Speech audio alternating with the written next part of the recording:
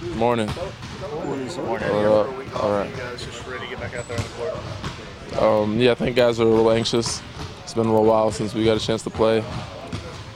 First game's always a fill-out game, but we want to come out with the max intensity, max energy, and no excuses for not having it tonight. I mean, we've had a couple days off. Guys are healthier now. Some guys are probable, so we'll see what happens game time. Danny, when you've had to guard stuff, what is it you try to do against them? Try to make them uncomfortable the best as possible. Guys that can play that good, that good and shoot that well. Try to get in his airspace a little bit, make him do some things that don't let him get a rhythm. That's the biggest thing. We want to stay in him, be a little physical with him, and stay attached, stay connected, not let him get any open looks or free so he get a rhythm. So the biggest thing is keep him out of rhythm. Do you remember watching that run he had at Davidson in college in the tournament? Yeah, I do.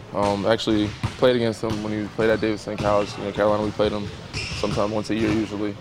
And he played well against us too, but he did well, and he's obviously carrying that over to Golden State. He's been playing well the last couple months since All-Star break. It's kind of like he's going on a tear. But like I said, the biggest thing for us is try to make him uncomfortable, keep him out of rhythm. It seemed like when he came out of college, there was a sense, yeah, he's doing that at Davidson, but when he gets to the NBA, it's going to be different. Do you remember that kind of book on him? Definitely. That's always the case with most shooters that go to not such a big school. But we knew he was capable. Everybody knew he was capable of shooting. All it took was the right system, the right opportunity, and in Golden State they pretty much have the system where a lot of guys, especially shooters, can flourish. So him and Klay Thompson, going to take a bunch of their shots from the perimeter. So those are the two guys that we have to kind of focus on and limit a little bit. System, they play faster than the last opponent you played, the Lakers, and on top of that, you had the layoff. So how do you guys get back up to speed? It's a totally different matchup, than the Lakers series. It's kind of a 180 where the Lakers more of a big man dominant, inside presence type of team, and these guys are more perimeter oriented. So we have to, the guards have to do a great job, but everybody has to guard these guys. We can't just rely on one guy to guard, great shooters. Everybody has to help each other. And just like we did in the Lakers series, everybody has to be on a string and help each other defensively. And that's the biggest thing. Getting back in transition and, getting ready to run. With a guy with that kind of range, how disconcerting is it? You got to pick him up so quickly when he gets past half court.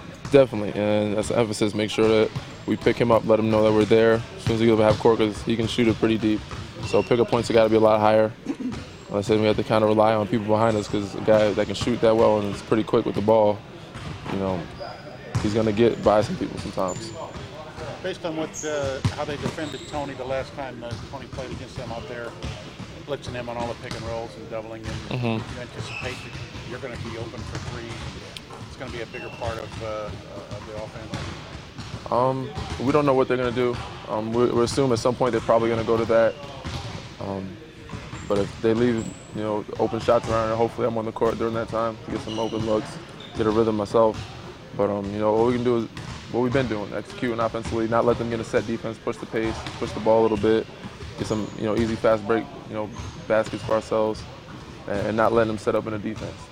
The stat everybody throws around about the Warriors losing 29 in a row in San Antonio, that has no bearing on this series. That has nothing to do with what's going on now. I mean, all those statistics in the past, it has nothing to do with the present right now. So we have to focus on what's going on right now.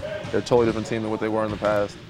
They obviously have a lot of talented players, and you have to respect everything about them. Thank you, fellas. Appreciate it.